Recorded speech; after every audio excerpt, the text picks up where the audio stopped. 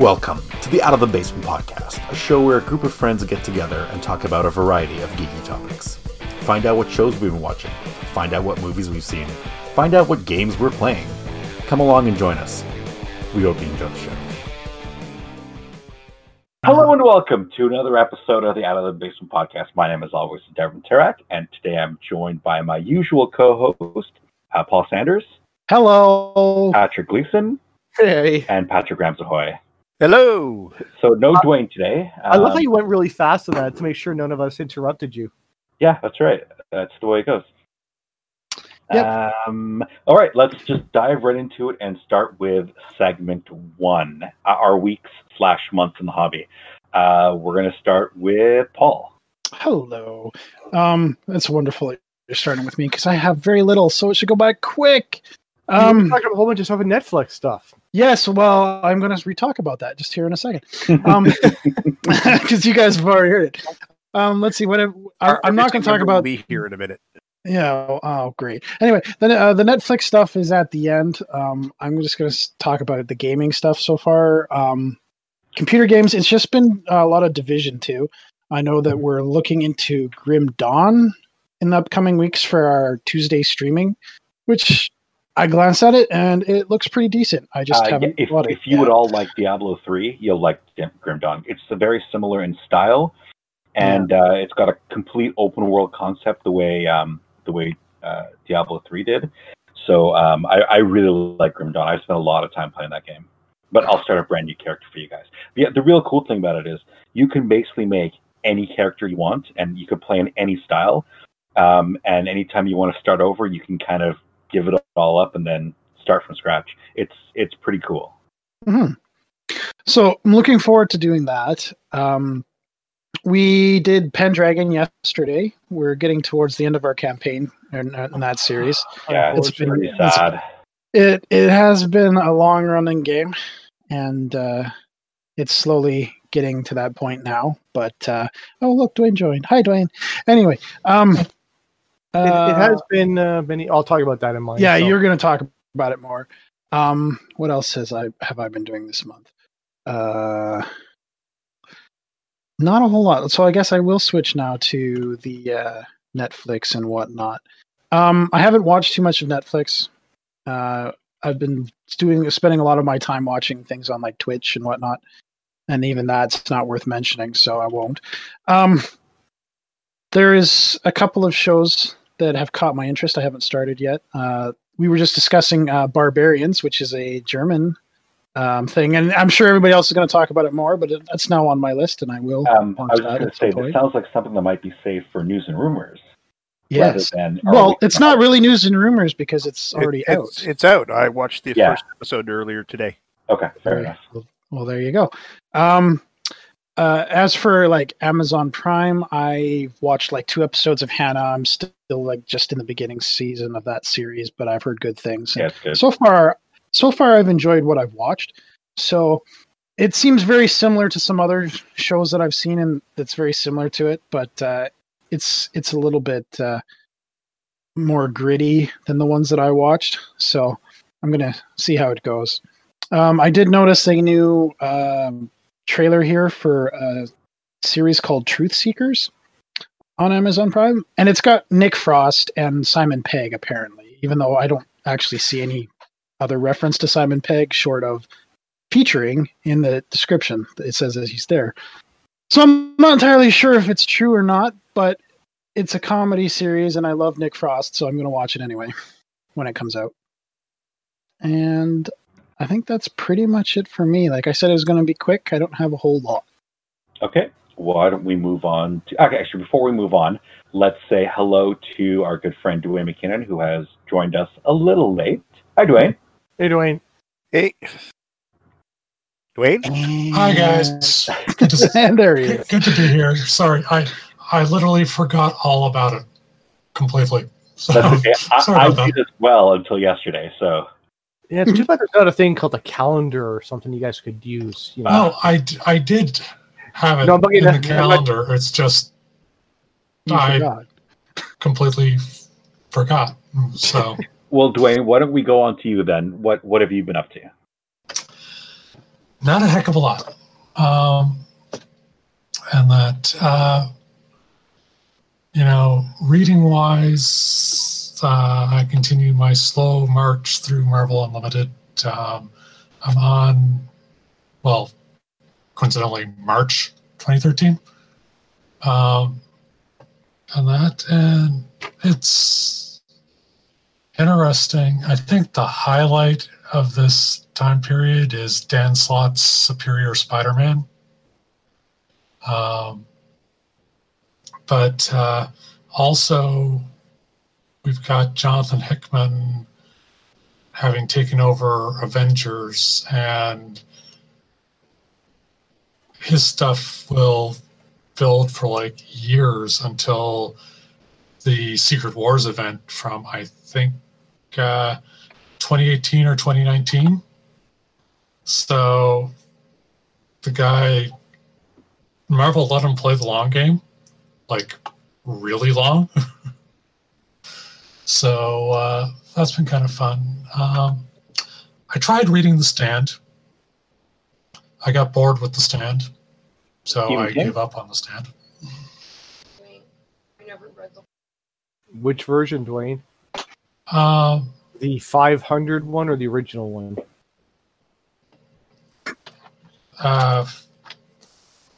His revised one. Okay, yeah, the massive tome of, Yeah, well, I think that's the only one that's actually currently available. Yeah.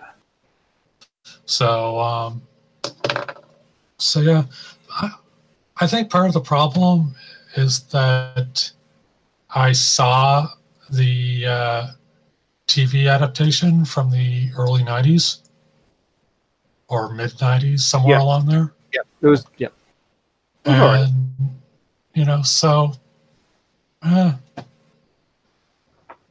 just give up on it. So I've come back to reading Jim Butcher for a bit. Gaming-wise,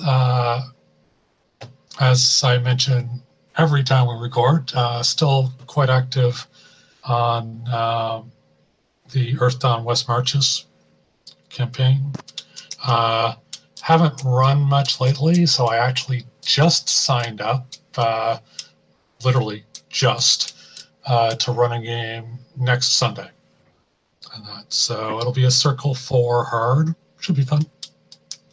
And that, my own primary character is about to become a Circle 12 wizard, which means I'm going into the end game because our policy is that basically characters retire when they hit Circle 13.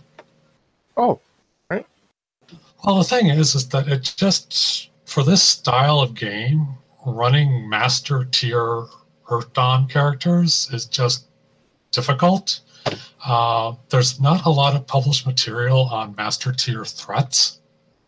A lot is laid at the storyteller or game master's feet, as far as creating unique horrors and creatures and stuff, kind of using what's been published as loose guidelines, but there's not a lot of examples for stuff that high. And those level characters are able to do so much that running it just becomes harder. I mean, when you have a Beastmaster who can claw frenzy for, 12 attacks in a row, it eats up a lot of time. The pity of it all is that in a lot of ways, spellcasters in Earth Dawn don't really hit their stride until 12th. Well, yeah, that's when you start getting really good. Well, the main thing is that at 12th Circle, you gain access to a talent called Concise Casting, which basically has it, if you cast a spell that round, you can use Concise Casting to cast another spell. It takes a bit of strain. There are some limitations. You can't be weaving threads, but you can do that. So It adds a lot more flexibility to your spellcasters, and it is only available starting at 12th Circle. So I'm a staff member at the West Marches campaign, so I basically get some extra legend points and silver every month. Once I hit 12th, I'm not going to be applying any of that. I do have a secondary guy. He's a 3rd Circle archer. I haven't played him in about 3 months. But I'm just going to only get legend for my wizard if I actually play him. So I'm going to stretch it out as long as possible before I have to retire. There are plans to occasionally bring the retired characters out of cold storage and dust them off and have some fun, but it'll only probably happen about maybe 3 times a year. But on the bright side, the community is stable enough that we actually think we're going to be around for that long. So, which is good. And again, to any of the listeners, if you want to try out the West Marches campaign, because it's perfect for just trying it out, because there's no commitment. If you play once and never come back, well, we'll miss you, but hey, thanks for playing. Please, get in touch with the podcast through our usual channels, and I'll let you know how to join. The Pathfinder 2 campaign that Pat is running is continuing on. It's starting to get more used to the system, and that's starting to get used to how it is on Roll20. So that's fun and everything. Video game wise, just some mobile games and stuff. There's apparently been a fair amount of progress made on getting Wine to run on FreeBSD. So not Wine, to get Steam to run in Wine on FreeBSD. So I might look into that. If I don't have to reboot the machine, maybe I'll play more often. Who knows? That's about it. I'll have some stuff for news and rumors, but that's what I've been up to. All right, let's move on. Patrick Ramsahoy, what have you been up to? Okay, well, as far as watching goes, on Netflix, we watched The Haunting of Bly Manor. I think the Haunting series is going to be fantastic if Netflix can keep up with the level that they're doing here. It had a similar sort of a feel to the first, The Haunting of Hill House, but it was a completely different beast. I mean, it's still a haunted house show, but Hill House is more about family relationships, and Bly Manor is actually more of a love story, or a series of love stories to it. So if you enjoy the more cerebral type of horror stories, not the jump scare filled things, though there are a few jump scares in this one, but the ones that make you think and really good character development, I definitely recommend this one to you. I finished off Lucifer, and Paul was right, it does end on a cliffhanger. Not quite the oh my god, what next type of cliffhanger that he led me to expect, but it still is a cliffhanger. There's a definite shift in quality and tone when Netflix takes over. Yeah. You can definitely see that it becomes a lot grittier. And if you're interested in Tom Ellis's butt, you got plenty of that in the first few episodes. Yes, you do. Plus, there's also smoking and so on, stuff that you wouldn't be able to get on Netflix, or not Netflix, but network TV. To be honest with you, I never even noticed. Yeah. Well, it was a big shock to me in that first episode where Lucifer is smoking, and of course he would be smoking. Why wouldn't he indulge in that? But yeah, that's why I guess I didn't think anything of it. I'm just like, well, that's something the character would do. So yeah, it's got some great character development. I'm interested to see what season 6 is going to bring. Mm-hmm. I also finished season 4 of Sword Art Online. As did I. Okay. I mean, it is a very controversial series. People tend to love it or hate it. Season 1 was fantastic, but starting on season 2, I mean, the story is good, but for some reason, the creator really likes to rely on sexual assault, rape, and fridging female characters Yep. to move the plot along, and I can see that's the reason why people really aren't big fans of it.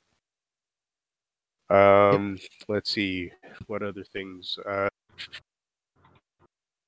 Brenda and I have been watching Unexplained Mysteries on Netflix, and that's a lot more true crime.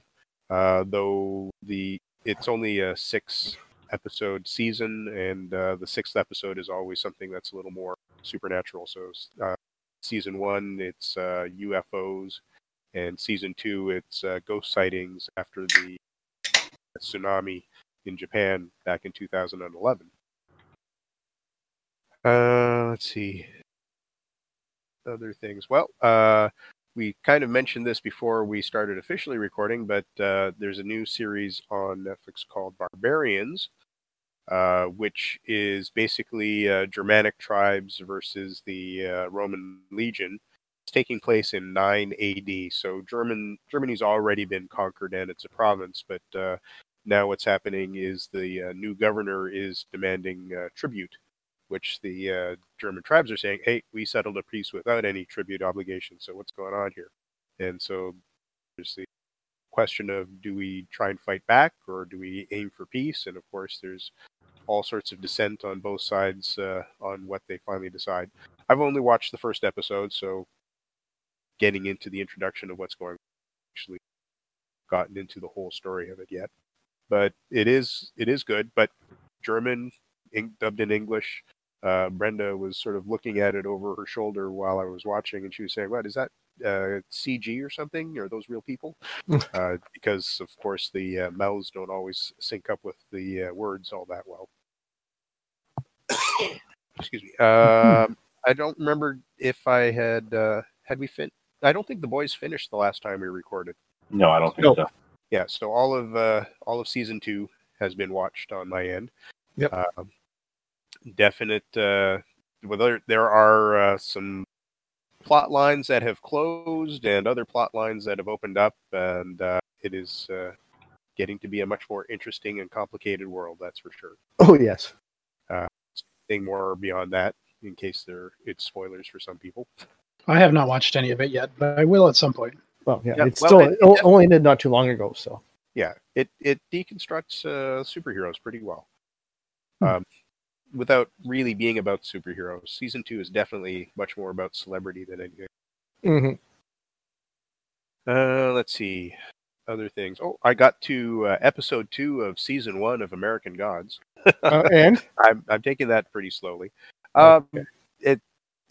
It's good. It's I kind of like how it ends on a real cliffhanger in each episode, as the main character has his life threatened in one way or another before we get onto episode 2 or onto the next episode.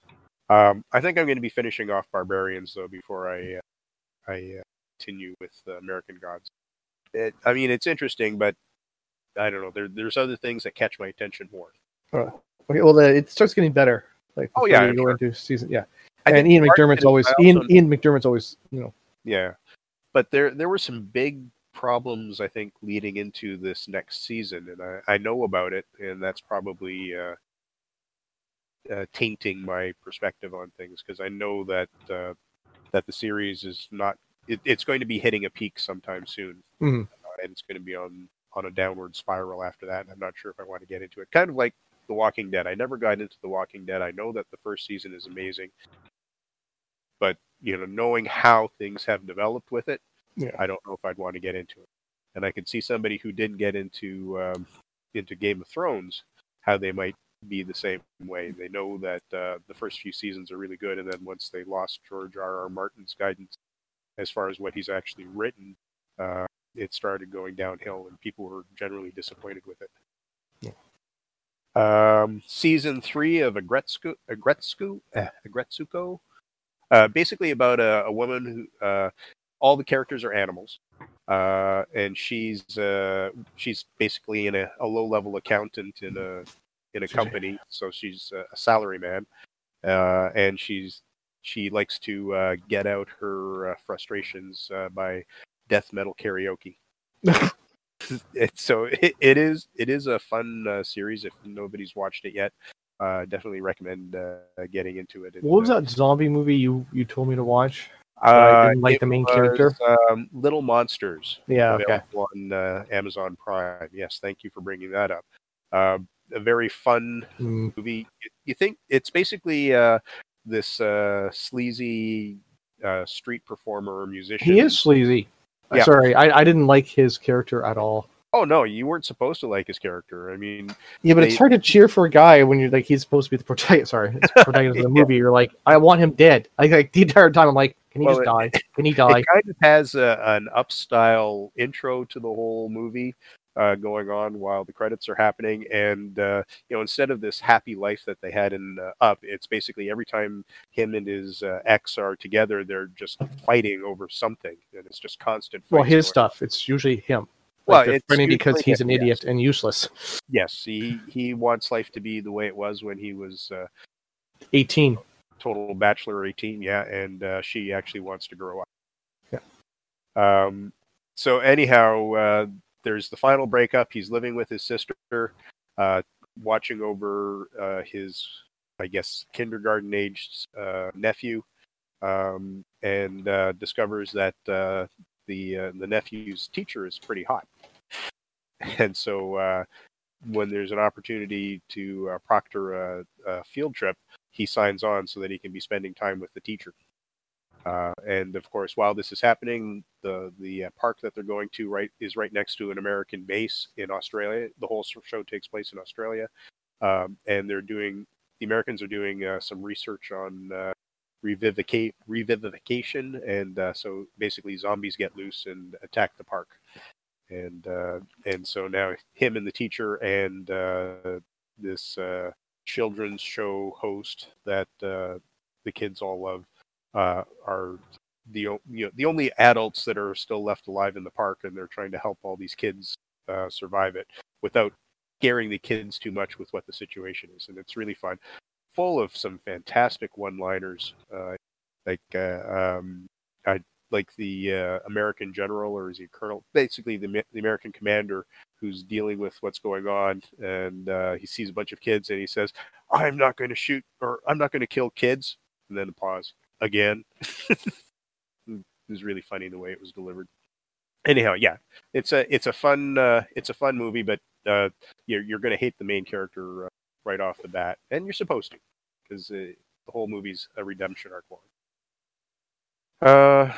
Game-wise, really not much. Doing lots of City of Heroes. However, they did have some big news yesterday. Denver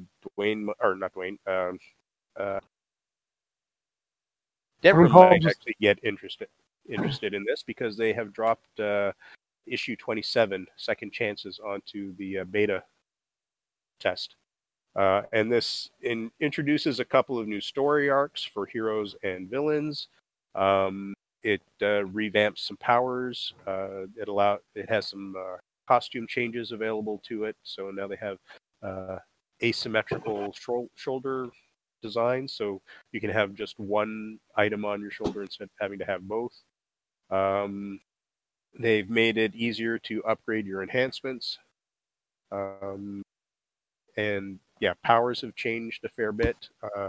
Like the long-range teleport has been taken out of teleport. It's been made into an accolade award, and so on. So it makes things more interesting. Now, I haven't had a chance to play any of it. I'm not doing anything on the beta servers, so I don't know exactly what it's like. But if this goes through onto the live servers, it should be a lot of fun. Mm-hmm. Let's see. Yeah, we've got my Pathfinder 2 game going on. So the last thing we did was a mystery, as there were some saboteurs, and who are the saboteurs, and can we stop them before they do any more damage? Well, yes, they've been stopped. They've been discovered. It turned out to be who the party was kind of thinking it probably was from the get-go, but there were misdirections to lead them in other directions, and there have been a a bit of question marks about whether or not they were acting alone. But for the most part, I think things are to the party's satisfaction, so they've moved on. And now they know that the opposing army is coming. They were tasked with finding an advanced base that could be a command center to try and meet the army head on before it actually gets to the city. And so the party found a farmhouse that looks like it'll be a good defensive spot. And shortly after they got there, the enemy's advanced forces came up. So now they're dealing with their own little mini siege at this point. So we've gotten into the first battle, or about halfway through the first battle, and see how things go from there. Things from my end, it didn't quite go exactly as planned, because I've got a lot of cannon fodder on the other end, and the cannon fodder has been taken care of within 2 turns. Well, it's cannon fodder. Well, yeah, but I mean, they're supposed to be a little, well, more of a distraction than anything else. But they've been completely annihilated. Yeah, you were expecting them to be a little bit hardier than this. Well, yes. I mean, I intentionally made them basically one hit kills them, but I was kind of figuring the party would leave them for the peons on your side to deal with, and then focus on the bigger stuff. And I have to admit, this encounter really makes me wonder how magic and so on would really influence the battlefield. Like, you've got your built-in artillery with the mages. Do you really need the bigger stuff? How would things be working out? Anyhow, that may be a discussion for segment 3 or something. And that pretty much brings what's going on with me to an end. Okay. Yeah. So Pat, let's move on to you then. All right. Well, for computer games, it's just been Division 2 a little bit. My computer had an issue recently. I had to reinstall a lot of stuff. With all the other role-playing games and that I have been doing, I really haven't done anything else besides, like I said, Division 2 here and there, mostly with Paul and Gavin and Dev every once in a while. So we keep doing our Twitch Tuesdays with Division right now, which is going pretty well. We are going to switch to Grim Dawn. Yeah, finally! Grim Dawn in a couple of weeks. I want to have a chance to install it and try it out first before starting to play. Mm-hmm. And that'll be happening in a couple of weeks. We have a new software as well for eventually we'll be doing for streaming, vMix. It allows us to stream to a whole bunch of platforms at the same time. So instead of having to share, and share it to a whole bunch of different places, it's like, nope, launch and goes on all like Facebook, Twitch, YouTube, and all that. So that'll be interesting. Mm-hmm. I'm still doing my Pendragon game, which it's mostly Dev and Paul involved with. Patrick was there at the beginning, but life and all that has kept him out for a while. Although he did have a chance to come back in, and his character is now sort of as an NPC who's one of the top guys out there for logistics and as runs the background stuff for mostly Paul, but he's also spread out across other people's lands, which makes Dev a little upset because he's a Coptic Christian, and in the world, Dev's Mithros and pagan and not very much into the Christian faith. Or in fact, we've gone out of our way to basically massacre every Christian we come across and sacrifice them to our own gods. Well, not the Celtic Christians, Well, not you. You don't want them in your lands, anyways. But trust me, if it wouldn't have upset the rest of the group, I would have definitely slaughtered all the Celtic Christians as well. And so they started off like way back when as Roman legionnaires who decided to stay in Britain when the Legion left, and now Dev's original character's son, almost grandson, not quite old enough, but he's getting up there in age, plan to return to Rome to take it over. Sort of dun dun dun. See how that goes. It's going to be lots of logistics and planning, and then at the very end will be battles worth of tens of thousands of people involved in fighting, which should be a very fitting end to everything. And then tales will be told and songs will be sung of all your deeds. or Misdeeds, depends on how well it goes. Oh, it's going to go super well. And also still doing stuff with Dev's Fantasy Flight Star Wars, and want to talk about that because on Wednesday we were at Kessel Run for our bi-weekly, podcast, shoot the shit sort of thing with them. And Dev ran it for myself, TJ, and Joe, and they really enjoyed it. Joe actually hadn't played a role-playing game for quite a long time, and TJ liked it so much he's gonna try and bring it into the store. Little awkward right now actually, because more importantly, not just bring it to the store, but actually include it in their day camps for young children. As I was going to mention, yes, they're planning to. It's going to be a little hard right now because, as Dev has mentioned before, Fantasy Flights Games has changed their distributor or the guys who publish their books. So we'll see how long it is before new releases comes out for the stores to be able to have in there. In the meantime, there is still, I believe, PDFs you can. Nope. Oh no, they don't have PDFs available. No. Okay, so here's the thing. It's actually not Fantasy Flight Games. It's their parent company or their distribution company, Asmodee. Asmodee has decided to basically, or Fantasy Flight Games has decided to cancel their entire RPG line. So they fired all of their RPG producers, all of their on-staff writers, everyone who was working on RPGs. They've all been axed.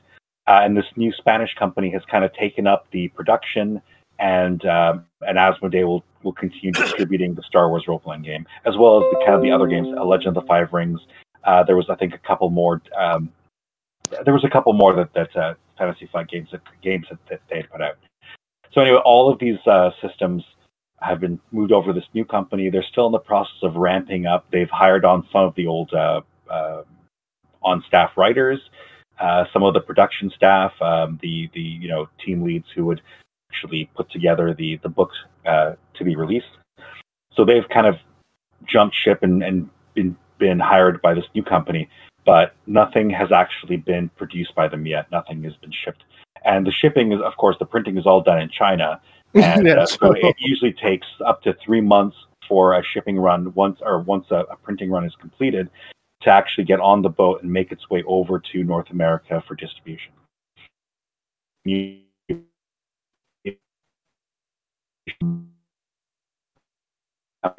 That's just going to make it even more difficult for us to get the games that Fantasy Flight used to put out. Yeah. So there's quite a bit of shortage for currently printed materials that are available at a decent cost. So which is too bad. I was going to say it's too bad for Kessel Run because they're like, "Oh, this is great. We want to do it." And you're like, well, here's a wish you could." It's funny. They actually do have. They have in the past at least carried some of the Fantasy Flight Star Wars role-playing game lines. I think that was before TJ kind of took the company over. Well, it was also... Keep going, Dev, sorry. I'm saying he might not know that that they may even have some stock currently available. I haven't checked to see what they're... I didn't see anything there, but... I didn't either, but then again, I haven't really been looking for Star Wars books just because I have everything except for, I think, 3 books that they've put out. Yeah. So since I have my physical copies, I haven't really been looking to purchase any additional copies. Also, we were talking about PDFs, and the whole reason PDFs aren't available for the Star Wars role-playing game, and at least in an official capacity, like that can be purchased, is because of an old agreement that LucasArts, their printing division, had with Electronic Arts (EA) for any digital games that are put out using the Star Wars license. So, because the digital medium, the game in a digital medium, the rule book, game day, or International RPG Day, they put out a couple of modules, I think one for each of the lines over the first 3 years that they were publishing these games. Those are available in PDF format. They've created a couple of characters for their starter games, kind of as additional characters that can be used, because the starter games each come with 4 characters, so 4 of the 6 careers are represented, and they usually create an additional character for each of the missing careers, available as PDFs from the website. So those are available in PDF, and all of the trees, the specialization trees for each of the careers, those are actually officially produced as a PDF as well, so it's not illegal to have that information. in PDF format. So there's some material that's available in an official capacity. However, if you know where to look, you can always find PDFs of things, even if it's not intended. You know. So can I continue my section now? Yeah, sorry, go ahead. Can I continue? So as I was trying to say before you kept going in. Hey, you brought it up, the fact that yeah, I know, but they're having difficulty. Yes, but I was going to say another funny part was early in the year, before the whole 2020 loveliness, Kessel Run was planning to have GMs run different games for people. People would pay money to run, and they'd pay the GMs a little bit just to get people involved for different groups and trying out different things. Dev had put his name in to run Star Wars way back when, before the whole stuff, the lockdown happened. So Dev was prepared months ago to show Kessel Run, hey, here's Star Wars, here's Fantasy Flight Games, and then all this happened. I actually did do a sample run at the first one, the intro one, I think it was. I did run the intro game once. I think I had 3 players who had signed up for it. Everyone else was basically interested in D&D. But it wasn't, like I said, TJ and Joe hadn't been there, which is too bad, because had TJ watched it, he probably would have way back then said, hey, we need this. But it is a fun game, especially for kids. If they're going to do it for the day camps, that's great. Yeah. I'm also involved in another Star Wars game, but it's on the old D6 game. That's being run with their buddy in Waterloo. And also I'm involved like the Blue Planet game, which is going pretty well. We're developing more and more, and biomods are the way to go for most people if you can afford it. You genetically modify yourself to be... It's sort of like Cyberpunk in a different planet, basically. So, but next week coming up, so we have the Twitch Tuesday. I'm involved with Patrick's D&D game on Wednesday. On Thursday, it's either going to be Blue Planet or the Cult game. Friday is going to be the D6 Star Wars game. Saturday is Dev's Fantasy Flight Star Wars game. Saturday night, our friend Eric is running the Aliens role-playing game as a one-shot for Halloween. So there's the pre-gen characters and everything. And I mean, let's face it, Halloween's a perfect time for Alien, right? It's a horror movie. It's perfect. And then Sunday, I'm running my Deadlands campaign, where they're all settled in one town in Arizona. And I finally got, because I became a Kickstarter with Pinnacle, I finally got the new map for the world, because the history has changed and everything in the new version. So I had the one from the previous version with the Confederate States. They don't exist in the new version. So I'm going, all right, what's the world look like now? And so I was like, okay, you guys are set up in Arizona somewhere. you're near Phoenix. We'll go from there. And then finally I got the new map, and I'm like, that's where you guys are. What, out of curiosity, because I can't remember, what version of Deadlands are you running? It's the new one. It's the Weird West. It's based on Savage Worlds. Yeah, but the latest one, because there was Deadlands Reloaded, and then they did a third one. And this is this the third one? It's the third one, the Weird West. Okay, cool. Yeah, so I got, because I became a Kickstarter, but the original release date was supposed to be November. So Eric got a couple PDFs because he kickstarted before I did. So I'm like, okay, I got the basic rules. We can start. Getting gung ho. Let's go now.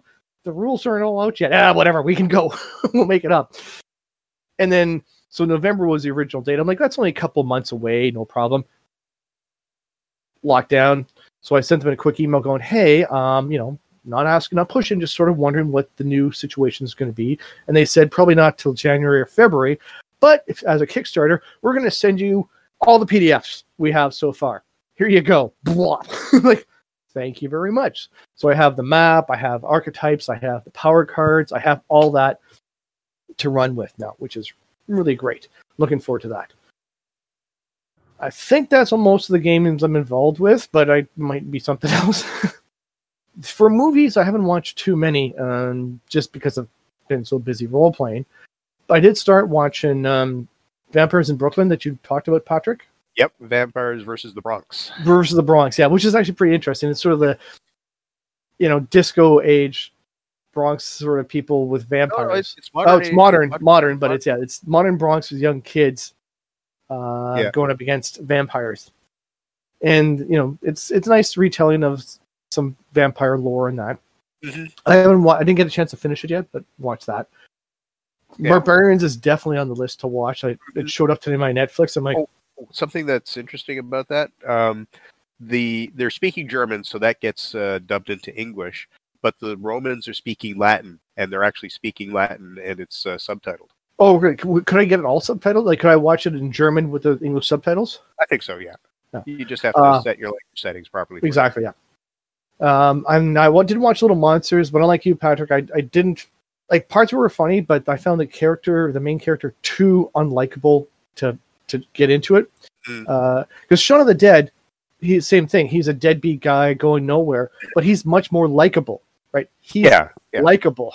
This guy is not likable. Like, he's just not at all. So like I said, most of the movie I'm going, please let him die. Please let him die. You know, I just couldn't. And at the end, he gets the woman. I'm like, really? This guy's complete trash. Like, Oh yeah, he grew a little bit. He changes- grew a little bit because of situation, but he's still like afterwards. I'm sure he's going to go back to the same thing. He's not going to really change. He never showed that he wanted to change. Whereas Sean, before things happened, he did start to he showed he wanted to change. He wanted to try to get better. Well, the other thing is This guy's more like Nick Frost's character in Shaun of the Dead. Yeah. Well, the other thing is the teacher. She went through a similar sort of situation. She wasn't exactly the nicest person either until she ended up but she was nice right from the beginning. Well, right? in the show, but when she talks about her past. Yes, but you don't see that. All I see is the guy, the protagonist, is an unlikable douchebag. Like, he's worse than Venkman is in Ghostbusters. He's an unlikable douchebag. You're going, someone kill him. Yeah. Just someone put a bullet to his head. If I was stuck in a zombie apocalypse with him, I'd throw him out. You'd be like, get the fuck out. You're gone. He's also, he brings no skills. He brings nothing. That's right. I didn't like I said, I couldn't get past him to enjoy the movie very much. I did like there were some good jokes in there. I won't deny. There's some funny lines in there. Like the scene where the nephew's dressed up as Darth Vader trying to save his uncle. Oh, that was good. And he sees this goat that's trapped, so he goes to rescue the goat, and then realizes he's in a bit of a dead end, and the zombies are coming. He tries to use his force powers because he's Darth Vader, and a zombie just happens to run into the gate a little bit, so the gate shuts. Yep, and he's like, happy. "Wow, it worked!" I did rewatch Aliens extended version again to get into the Aliens feel. That movie holds up so well, though, right? Like practical effects are still the way to go. And that takes me up to, nowadays. So, Devram, back to you. Although you did a lot of talking anyway, so we should just move on to segment 2 now.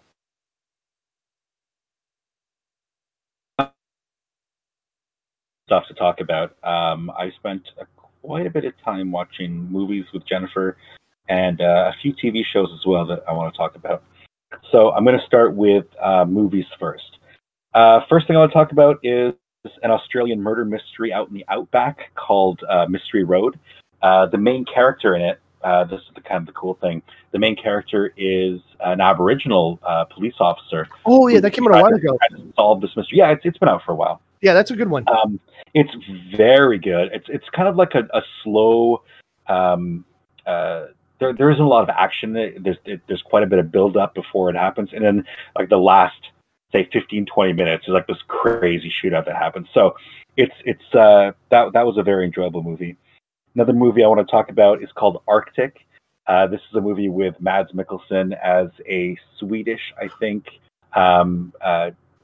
plane. He's involved in a plane crash basically, yes. And he's basically surviving on his own in the Arctic, and basically it's his story of how he tries to save himself, and then eventually save someone else that kind of comes to rescue him. There's a big crash that happens, and she's all of a sudden wounded and unconscious, and he's caring for her, and then it's like a storm's coming. So the whole thing is very, again, very slow, very like there's a lot of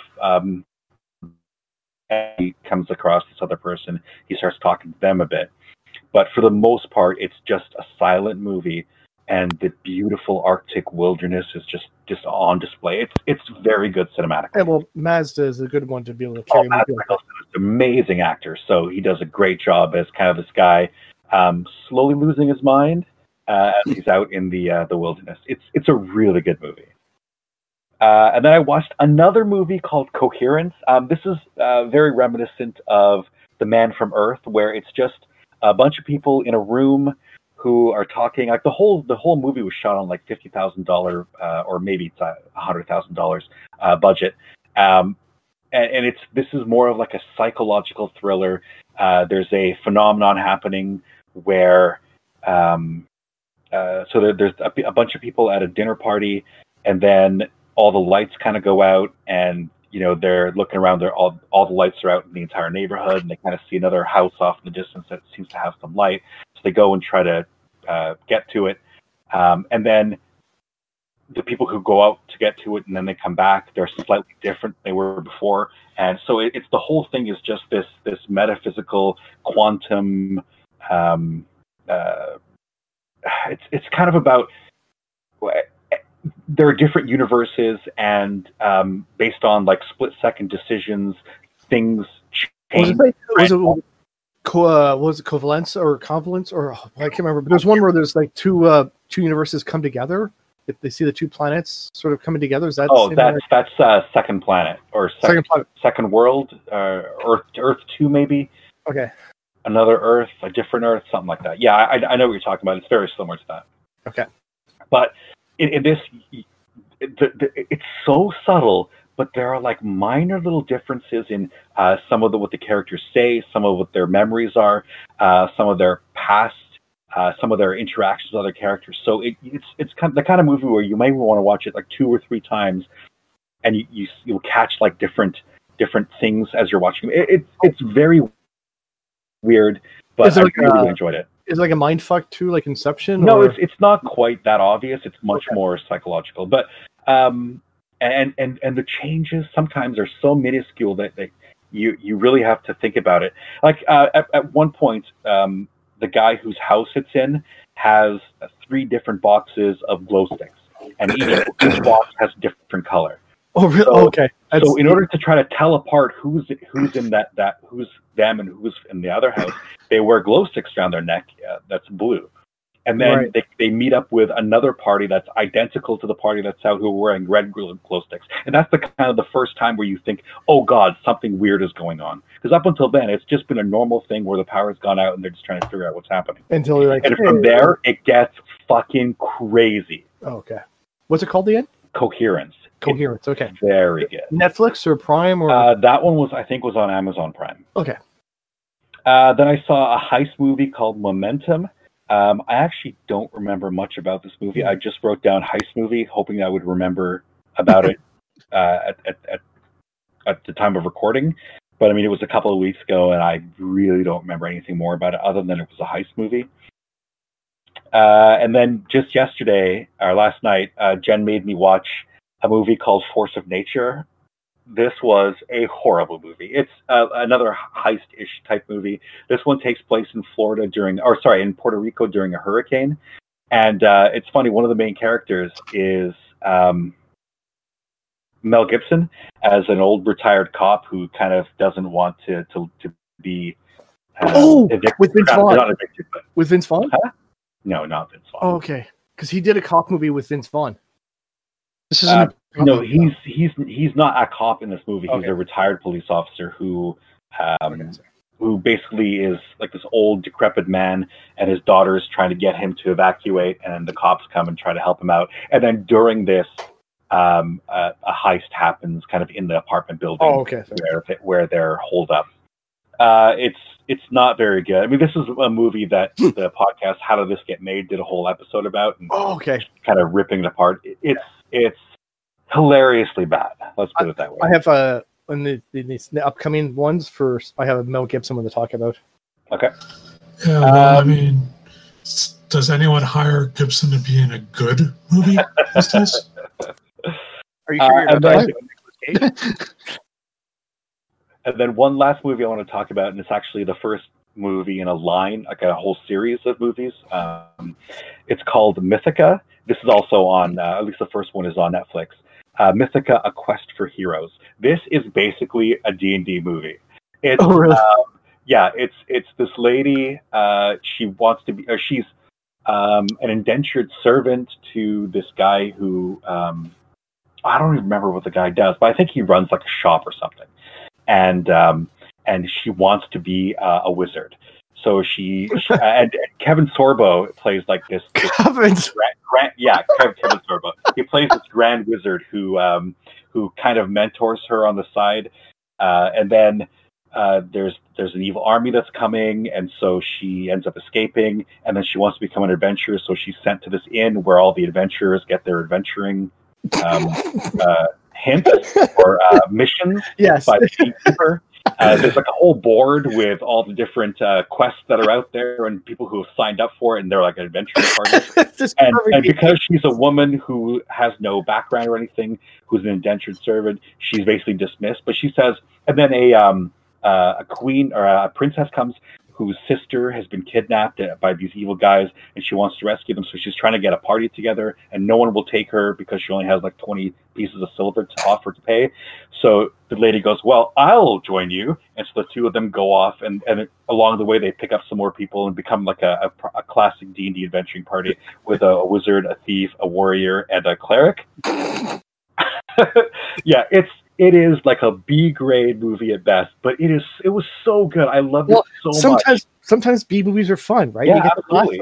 It's a fun, crappy D&D movie. And I have found out it's the first in a series of 5 movies. oh, really? So only the first one's available on Amazon Prime, but I managed to download copies of the rest of them, so I cannot wait to sit down and watch them. Jen says she has absolutely zero interest in these movies. You gotta let me know.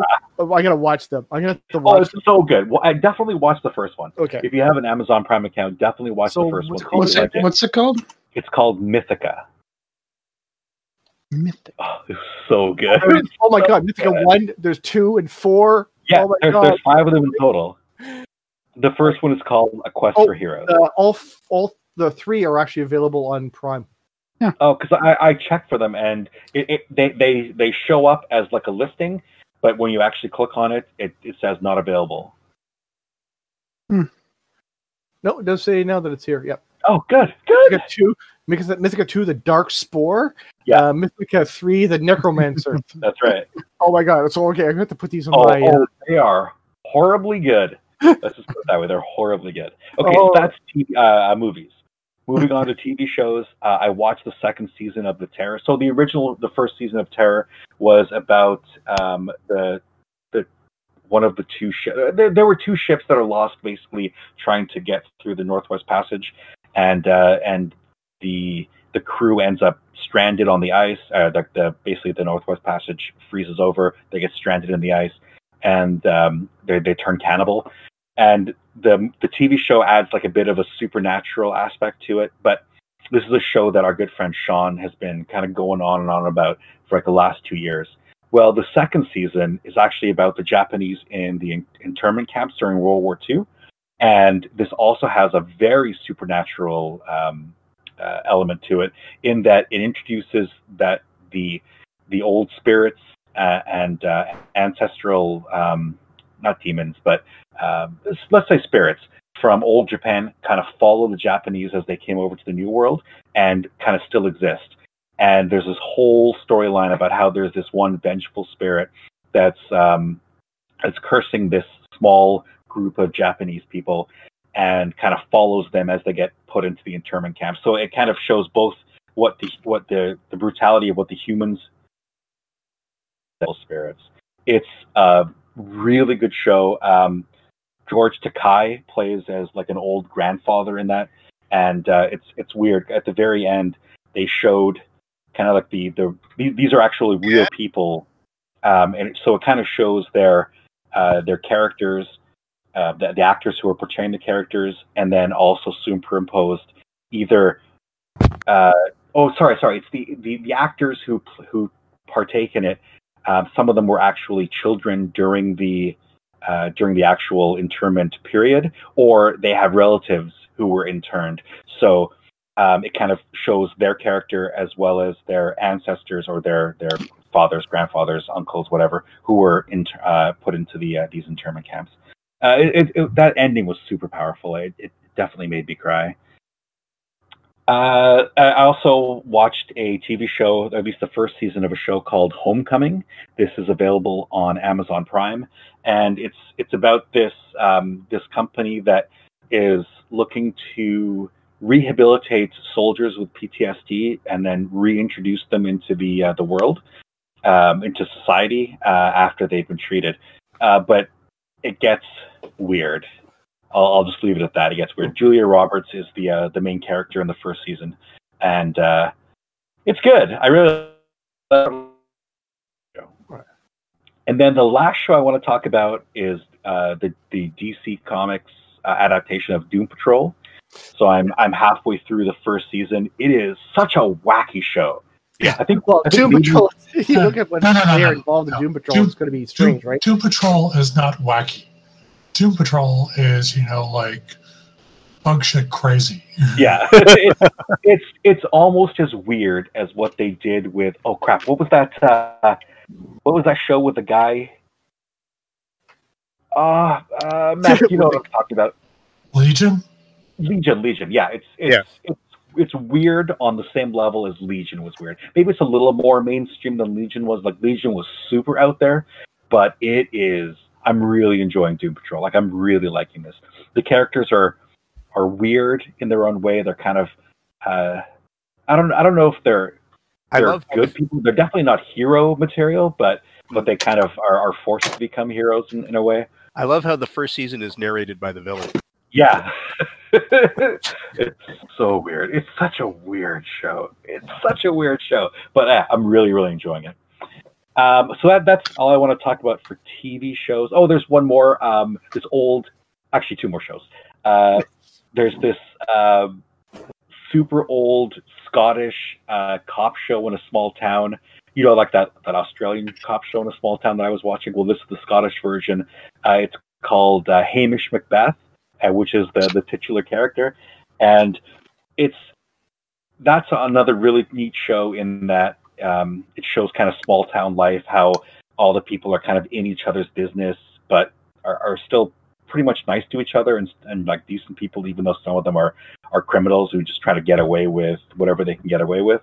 And the cop is kind of like this laid back guy. He doesn't try to enforce the law the way Judge Dredd would. He's much more about kind of community relations. Hey, Judge Dredd doesn't enforce the law. He is the law. Right.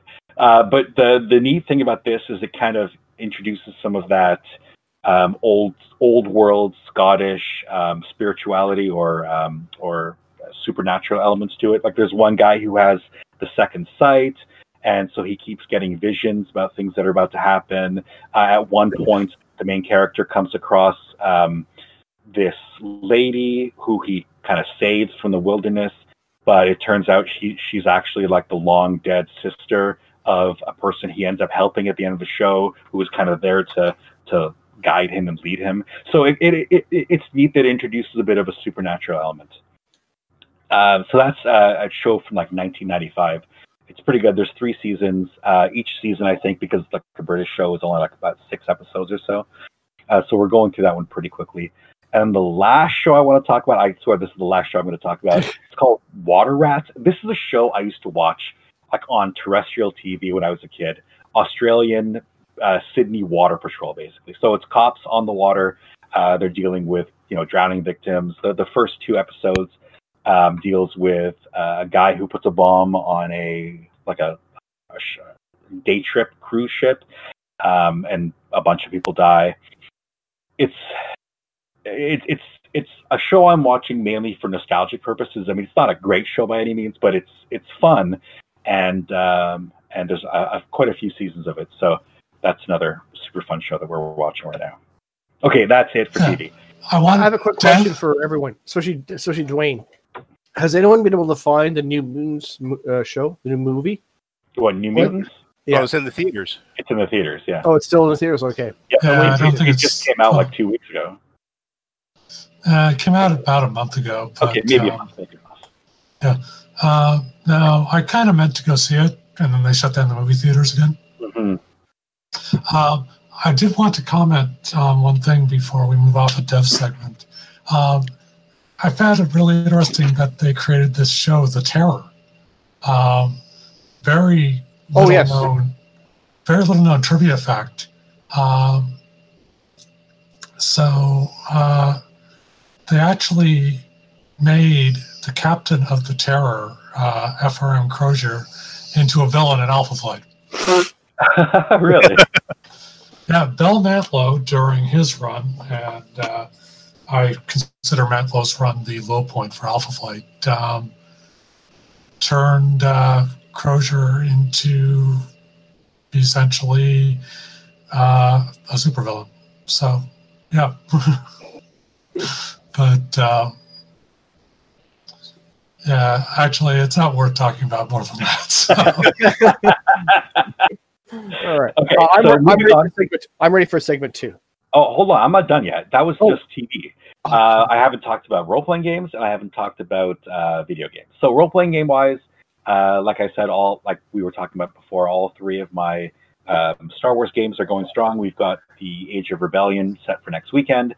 My Monday night Edge of the Empire game still going, and my Thursday night Force and Destiny game still going.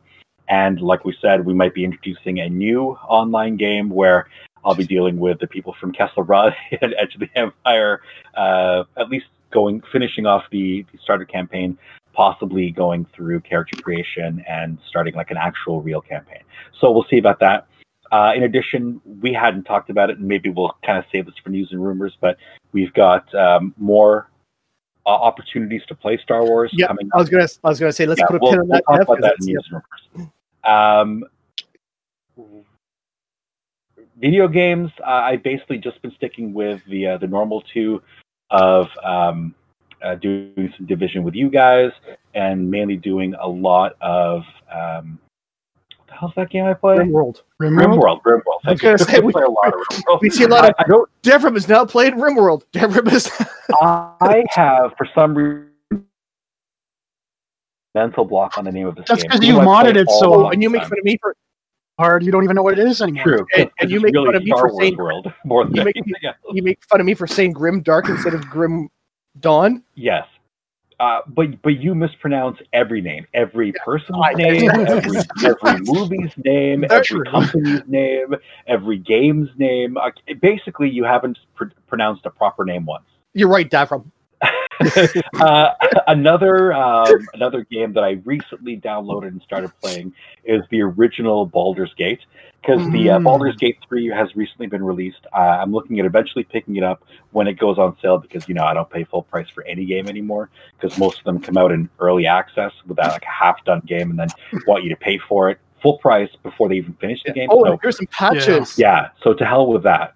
But I did not pick up, I've had them for a while. I downloaded and finally started replaying the original Baldur's Gate, and holy fuck is it difficult to do anything in that game. I'm getting frustrated to the point where I don't even want to play anymore. Oh, really? I can't keep guys alive after more than say one battle. Even doing a single battle without someone dying is very difficult. I have a mage in the group who has 2 spells available to him because he's level 1. He has 4 hit points. Woo!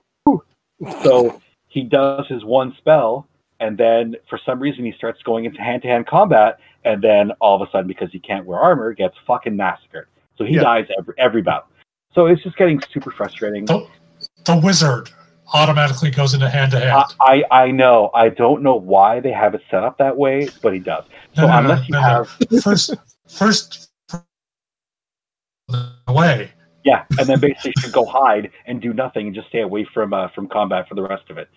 Anyway, so it's becoming so frustrating. I'm hoping that I'll eventually be able to get to level 2 with everyone, so they have at least the ability to take a couple of hits before dying, and maybe pick up some equipment to make it a bit harder. I have a guy who's in full play right now, so he's got a -1 AC, and yet no problem. Monsters have no problem knocking him around. He gets hit every combat, he gets close to death, or he actually outright dies.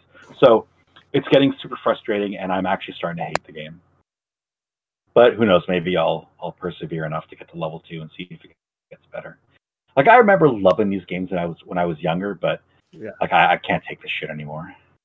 Okay, that's it. Let's move on to segment 2. Actually, before we move on to segment 2, let's do the thing that I always forget to do. Shout-outs? Our Patreon shout-out. And so today, or this week, or this month, our Patreon shout-out is, of course, going to be Wait, No. no. Ryerson. Are we doing Bruce this time? Yes. Sorry, Aisha. Looks like we're going to be doing our shout-out goes to our good friend Ryerson Bruce Christie. Dr. Christie? Doctor, is he? Yeah, full-blown doctor. He's a professor at Bristol University in England, and a friend of the show, has been a friend of ours for a very long time. So thank you for backing the show.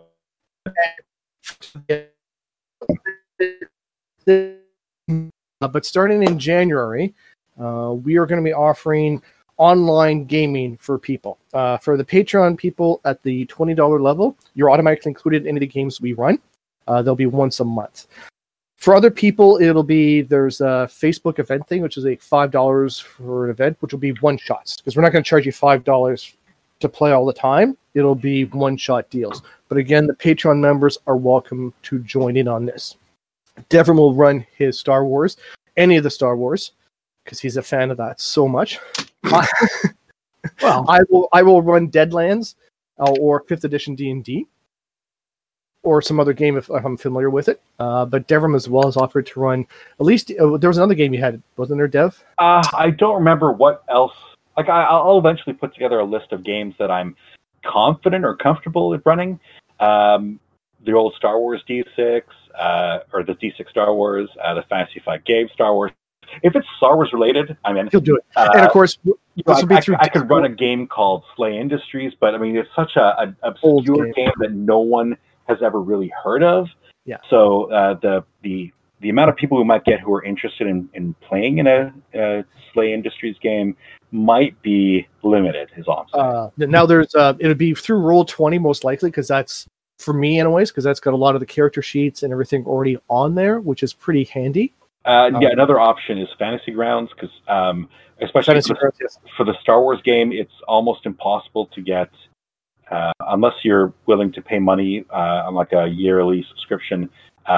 You can't do any of like the dice rolls or anything for it because they use a specialty dice, and I don't even think the character sheets are available for the Star Wars role-playing game. Not for the new one, no. Yeah, they're for the West End game one though. For that, we'd probably be playing over just regular Discord, and then using PDFs for the character sheets. I do have an application that will create characters and updated character sheets.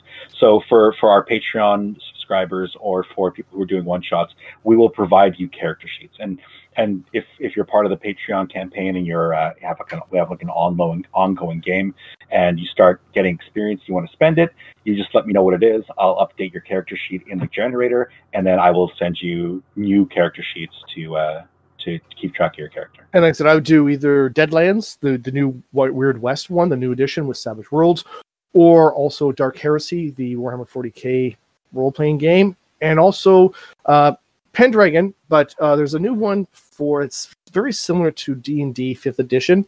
It's called Romance of the Perilous Land. It's from Osprey Role-Playing.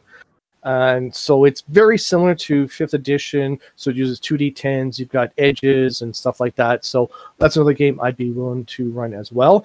And also on the note for Dev said for Fantasy Grounds, Kessel Run is offering to help give you a subscription to it if anyone who wants to play D&D. I think it's only the Game Master that has to have a subscription. Kessel Run is willing. So if you want to get a whole Kessel, let us know. On to the movie side now. So speaking of Mel Gibson, he's a new one coming up. And yes, and batshit crazy. Yeah, Super Santa Claus is batshit crazy, and some kid hires an assassin to go take him out because he got given coal for Christmas. and of course, he's got the guns and everything because it's Santa Claus. He can have whatever he needs, right? So that's strongly implies that Claus is an occasional contractor for the U.S. government doing wet work. So it's different and interesting. Notes. So Netflix doing a live action Conan the TV series. Yeah, I think we talked about this maybe 2 episodes ago. Yep, exactly. So that's interesting. I'm looking forward to that. Well, it depends on who they. Everyone still wants. It might be a little past his. He might be a little past his prime. He's actually perfect for it now. He looks old enough to be Conan the King. Right? Yeah, but he's in his 70s now. Hey, he's in the 60s was doing Taken for him to jump across. Still makes him look like an action hero. Right? Amazon is going to be coming up with a Lord of the Rings anime or live action TV show as well, or series, I should say. Interesting. Yeah. On the note of this, and looks like there's an issue with there's a lawsuit going on between the original Dragonlance writers, Margaret Weis and Tracy Hickman. There's a lawsuit going on because there's going to be a new Dragonlance series coming out from them, which originally it seems Wizards had signed off for, but then they said no, you're not allowed to. So, because the Dragonlance is one of the most famous lands for D&D, up there with Forgotten Realms and Greyhawk, right? So, no one's really sure what really went on, but there is now a lawsuit coming. So, it looks like there is no more, not going to be, at least for a while, any Dragonlance books or new games coming out for them, which is unfortunate, because I always liked that world. Mm-hmm. And that's it for me right now. Okay, anyone else? Well, I've got some Marvel stuff. So, starting off, Marvel TV. We reported on the podcast 1 or 2 episodes back that Canadian actress Tatiana Maslany had been She-Hulk. signed up for She-Hulk. Yeah. Maslany is currently denying that she's signed up for She-Hulk. Oh, really? Yeah. Now, the thing is that, this was not some fly-by-night organization that originally reported this. It was either Variety or Deadline that reported she'd been cast. These are, the bedrock of entertainment news and not usually wrong. So the current speculation is that the discussions may be ongoing and that Maslany is under an NDA. This sort of thing has been known to happen with Marvel in the past. News leaked, yet because of the NDA, the people involved had to deny until they could finally say, well, yeah. So she may end up being Jennifer Walters for the new TV show. She may not. Hard to say. Also, Marvel TV news, Hellstrom, which is one of the last gasps of Jeff Loeb's Marvel Television, has dropped on Hulu in the States. And I've seen mixed reviews, but mostly on the negative side. Oh, that's too bad. I'd be curious to check it out, but I don't think any Canadian-based streamers has it. No, I haven't seen it. And I'm too lazy to go searching for other That's sources. Deb's job. Yeah. I might be able to send you links. But Dwayne, sorry to interrupt for just one. I just realized also, I don't know if you heard Swamp Thing. They're actually going to come out with a second season for Swamp Thing. Going to Disney, or not Disney Plus, the HBO Max. HBO Max, yeah. really? Yep. Okay. The last I'd heard was that it was still dead, and the CW was showing the first season as if it was an original. Yeah, because it's moving over to HBO now. Yeah. But, also in Marvel Television news, they've announced the lead for the new Miss Marvel TV show based on the game? Inhuman hero from New Jersey. Yeah. So, Kamala Khan. Yeah, Kamala Khan. Now, I can't remember the name of the actress. She's Canadian. Marvel in a pardon She's Canadian. move, I think, went both age appropriate and unknown. So the actress involved is actually currently best known for being part of a Toronto National Film Festival panel on youth and entertainment type deal. So, if Maslany does end up cast as Jennifer Walters, this will be the third big casting of a Canadian in a Marvel property. Go Canada. In a while. Sorry, that's my cat decided to rub against the microphone. Sorry. Yeah. Because in other news, I've heard that filming on Shang-Chi has finished, and that, of course, stars Simu Liu of notably the CBC's Kim's Convenience sitcom. Love that show. Yeah. So there is that. Marvel news. Oh, sorry, Wayne, go ahead. In other Marvel news,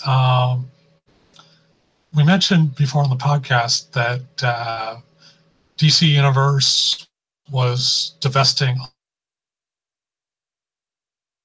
content and going as a pure comics reader service a la Marvel Unlimited and rebranding itself as DC Universe Infinite. As part of that move, they cut their hold time on new issues from 1 year to 6 months. This matched Marvel Unlimited. Marvel Unlimited has just announced that they've cut their retail window from 6 months to 3 months. Yeah. I don't think this is a coincidence. No. So, yeah. So that's it for Marvel news. I do have a little bit of DC news. Oh, I have a follow-up for Marvel news there, Dwayne, sorry. It's regarding Spider-Man 3. So not only is Jamie Foxx returning as Electro in the new Spider-Man 3, but Doctor Strange is there as well. And a lot of people believe now this is going to introduce, besides the WandaVision one, definitely the multiverse. Yeah, I've been hearing that. Because Doctor Strange has been confirmed as being in Benedict Cumberbatch has been confirmed as being in Spider-Man 3. Yeah, which should be interesting. Yeah.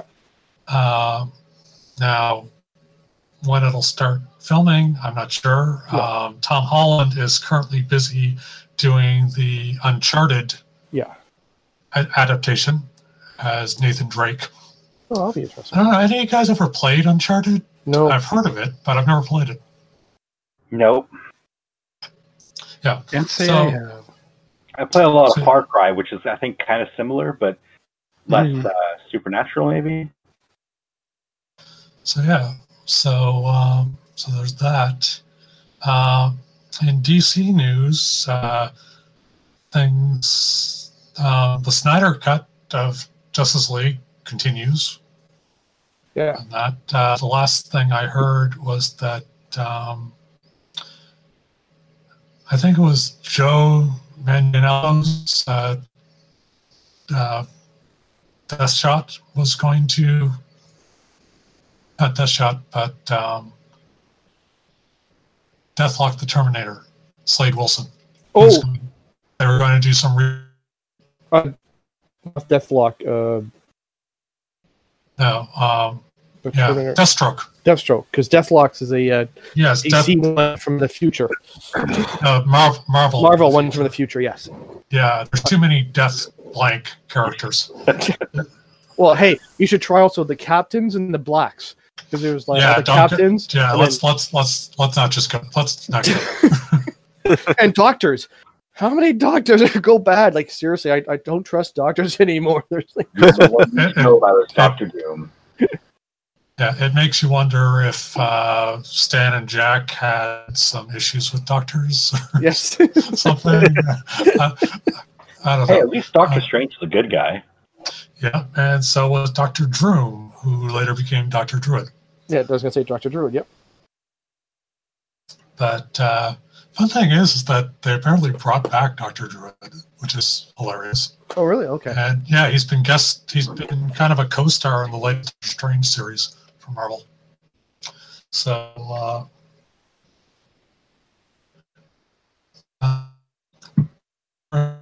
is that production continues for the Flash movie, like getting back, since I said I was switching to DC news, production continues for the Flash. It is apparently going to be at least loosely based on the Flashpoint storyline that they also tapped to. Which was very good. I don't know why they would be redoing it. Actor who's nowhere near as charismatic as Gus Grant something. Grant Gustin. Grant Gustin, yeah, that's the one. Yeah, what's the name again, Dev? Come on. Yeah. So, anyways, I knew Gus was in there somewhere. The fun thing is, many actors in the States are currently recording and releasing get out the vote messages and stuff. I don't want to go into too many details, but amongst them, specifically for Pennsylvania, is Michael Keaton, who only grew up just outside Pittsburgh. And he was on Jimmy Kimmel mentioning this political ad, because Keaton generally, unless he's promoting a film, you never hear of Michael Keaton. He's one of those actors that just wants his private life. Does not care for the public eye, but he feels that this election is important, and so you're going to get out the vote thing, where, of course, he invoked Batman. Of course. Because he is Batman. Well, he confirmed... He is. He confirmed to Kimmel that he is in discussions to reprise Bruce Wayne, Batman, for the Flash movie. Well, he is also in the Spider-Man 3 movie. Yeah. As the Vulture. As the Vulture, yeah. So, but yeah, of course, Kimmel, who is a fair comic book fan himself, asked who the best Batman is. Keaton unequivocally said him. Everyone knows the correct answer is Kevin Conroy.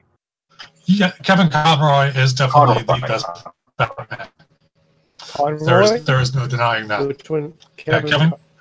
From the animated from Batman the animated series. Yes. Oh, that's awesome.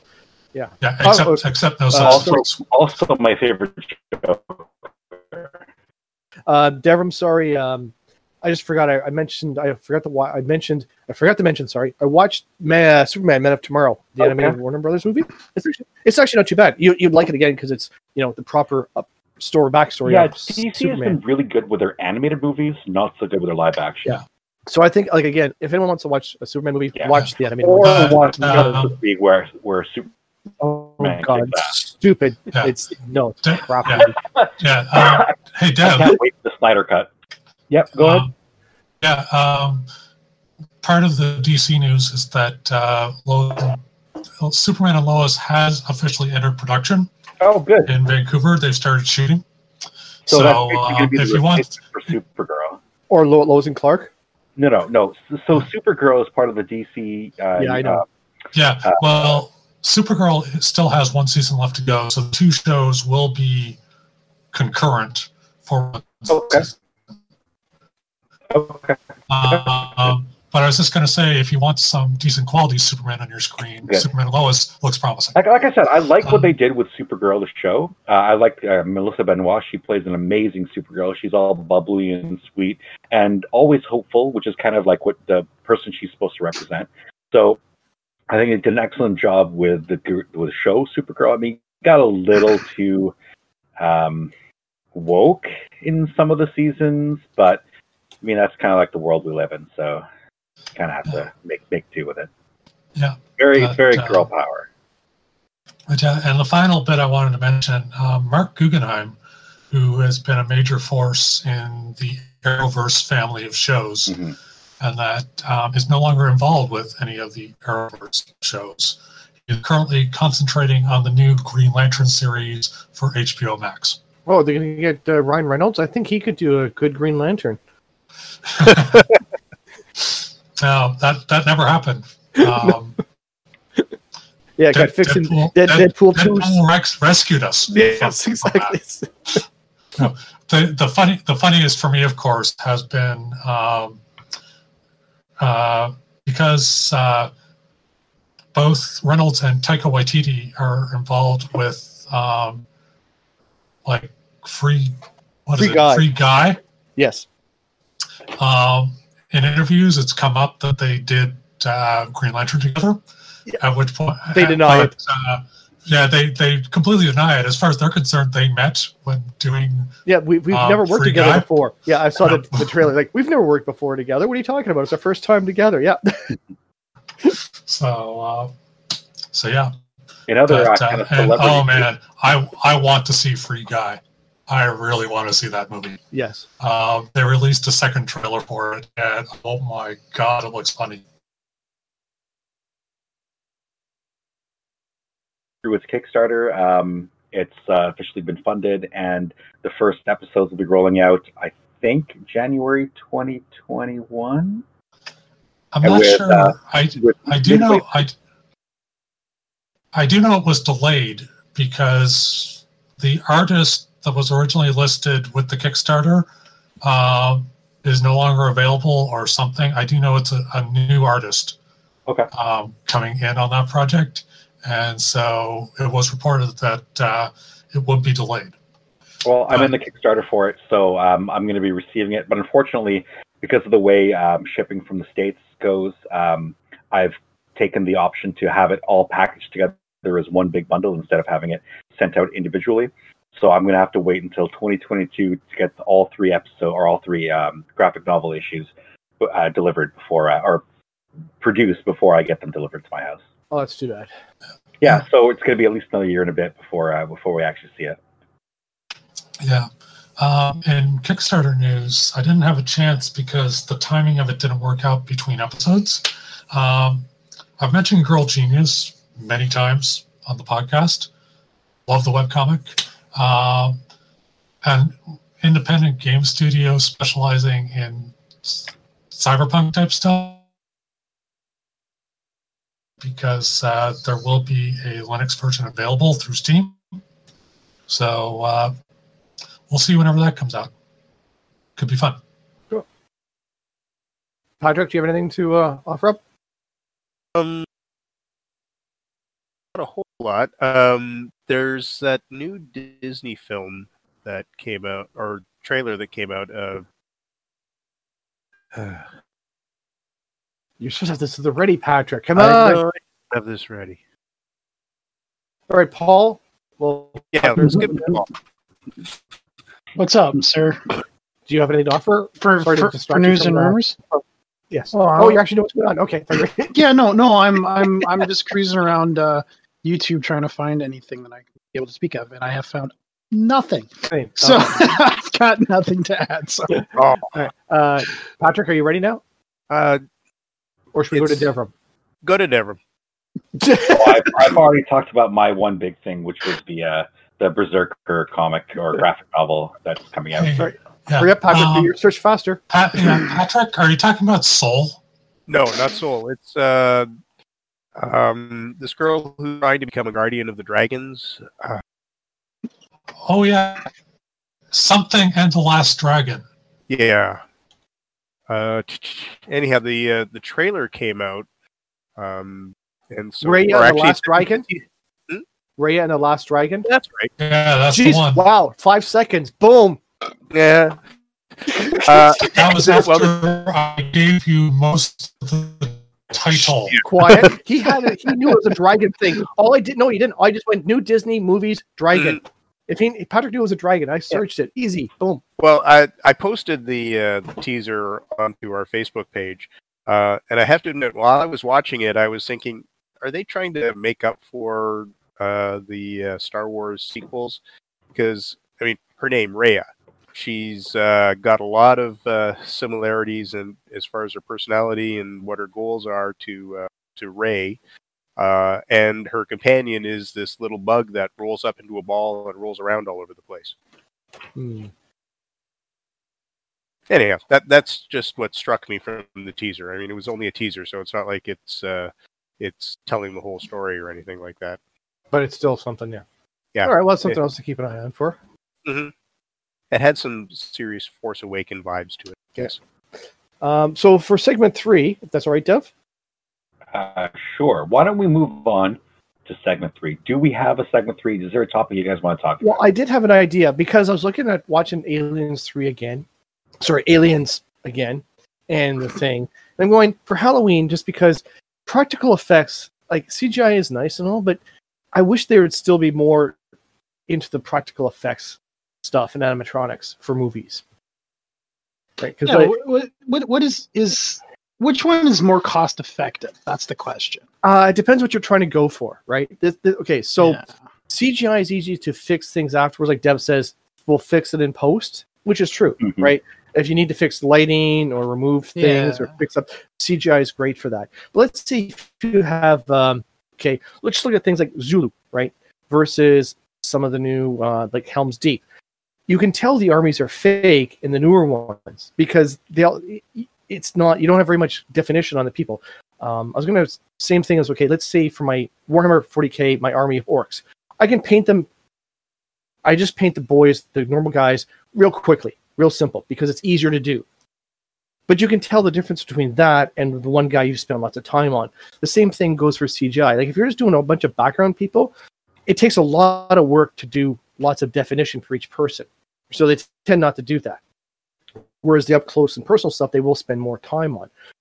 But in the old days, they'd have like extras, like for Waterloo and Zulu, they actually had hundreds, if not thousands of people, running around doing stuff. You can tell those are real people because they're not all moving the same. They don't look exactly the same, so you can tell that's real as opposed to some of the CGI battles where you go, yeah, we can tell they're just CGI guys running around, right?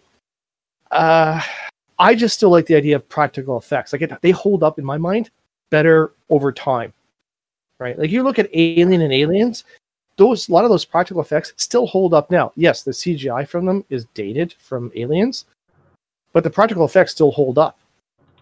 Whereas you watch some movies that are just pure, CGI, like I said, for me, they don't hold up as well as practical effects over time.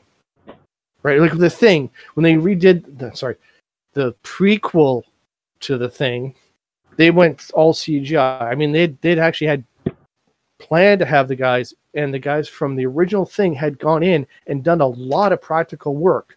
And they went, the movie producers went, let's use CGI. And it showed. It does not look anywhere near as good as a movie that's 30 years older.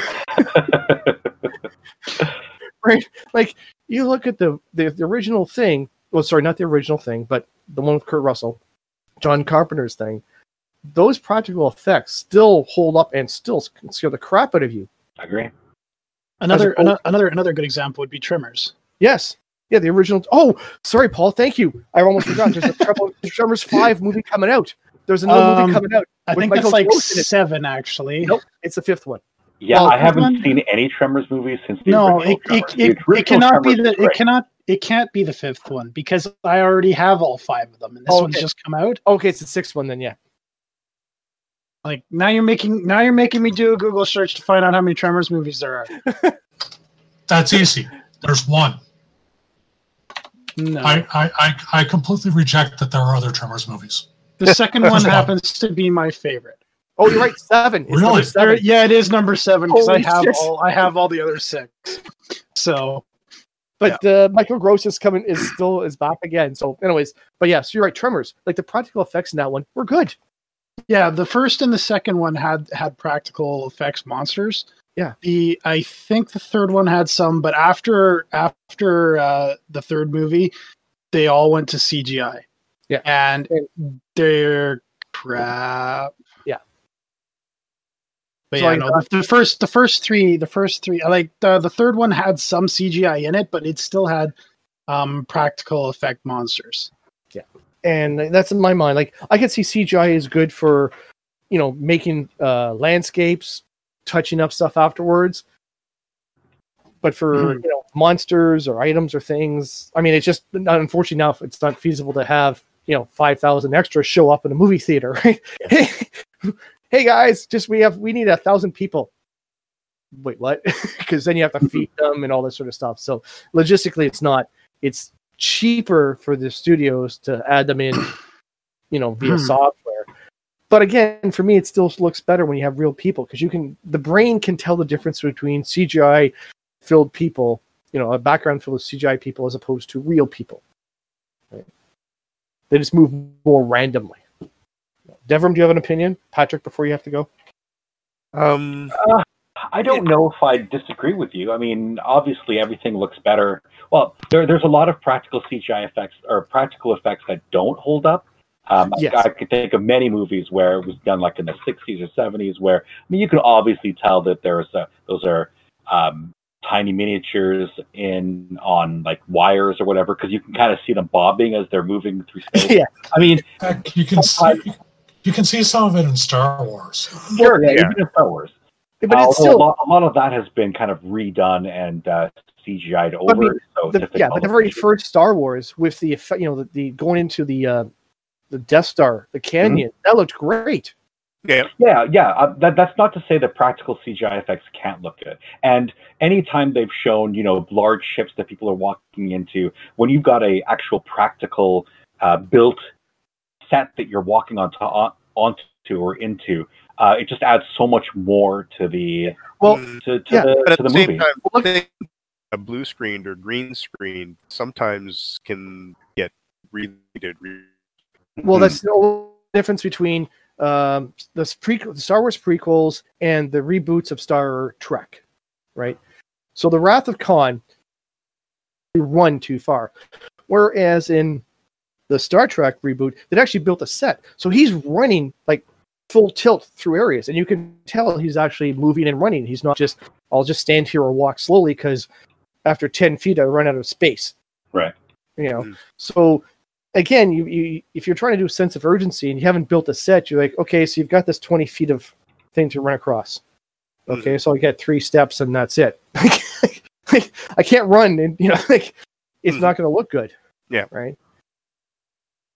Whereas with the computer, with CGI now, you just green screen on a treadmill. You can be doing whatever you want. Yes, and but okay. Actually, to bring that up, Black Panther. So Black Panther had a combination of CGI and practical effects.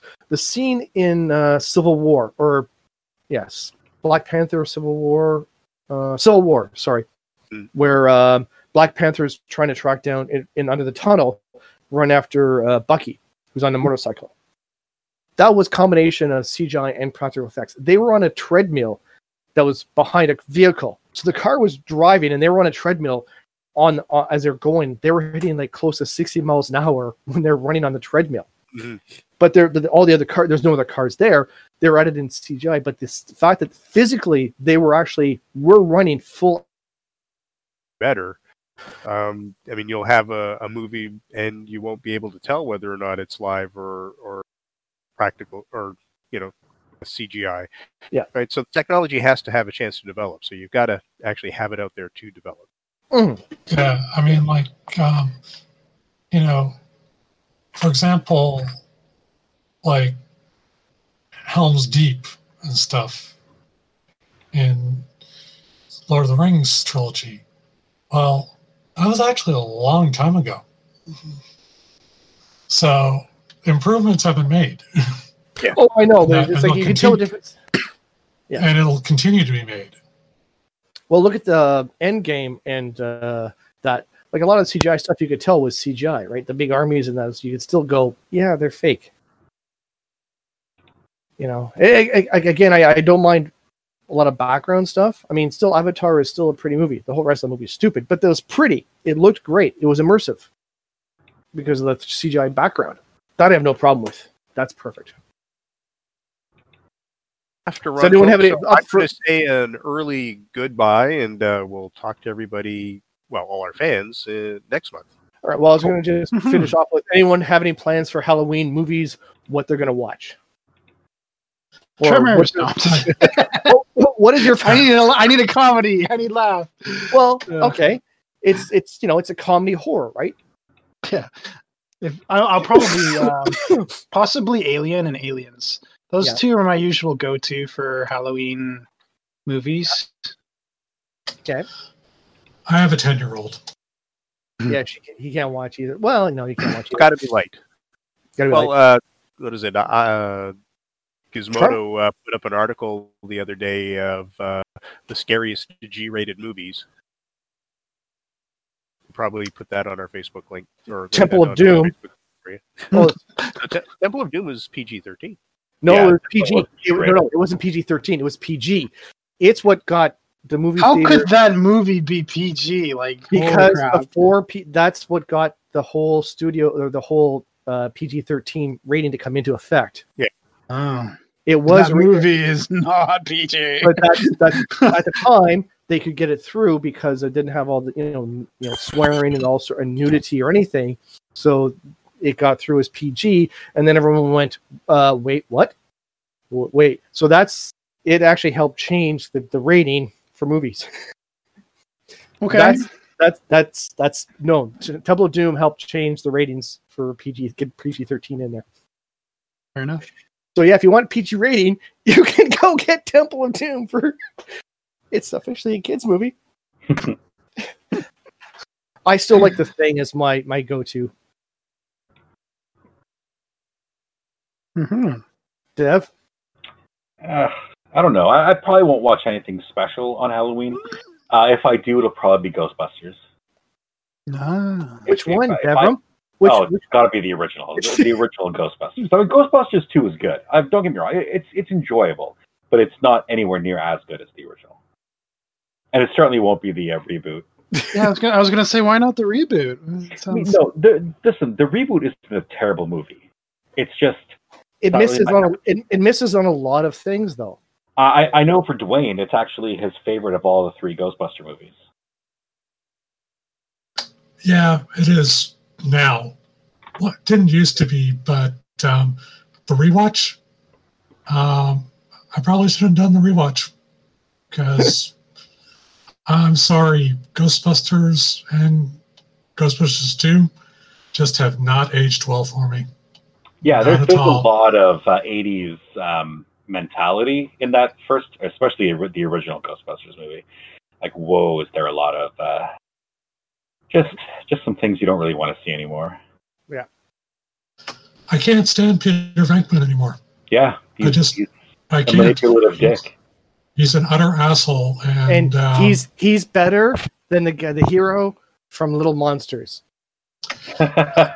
Seriously. And that movie came out recently. That doesn't matter to me. That's a really low bar to cross. No, but that's why I couldn't watch, because Little Monsters came out recently.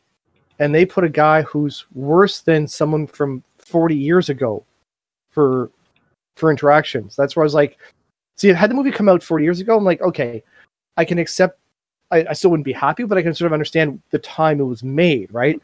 Like Venkman, yeah, he's a gross slime, but at the time I can understand the time it came out with, right?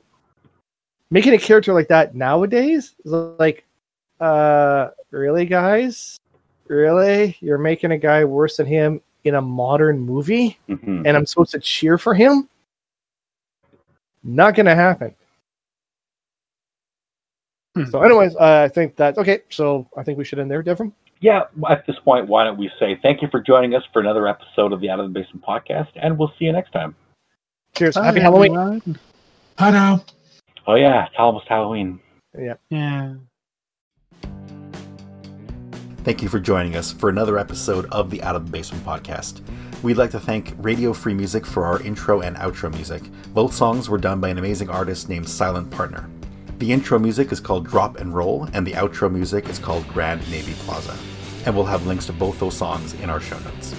If you liked what you heard and wish to support the show, please consider becoming a backer on Patreon. We can be found at patreon.com/OOTBpod.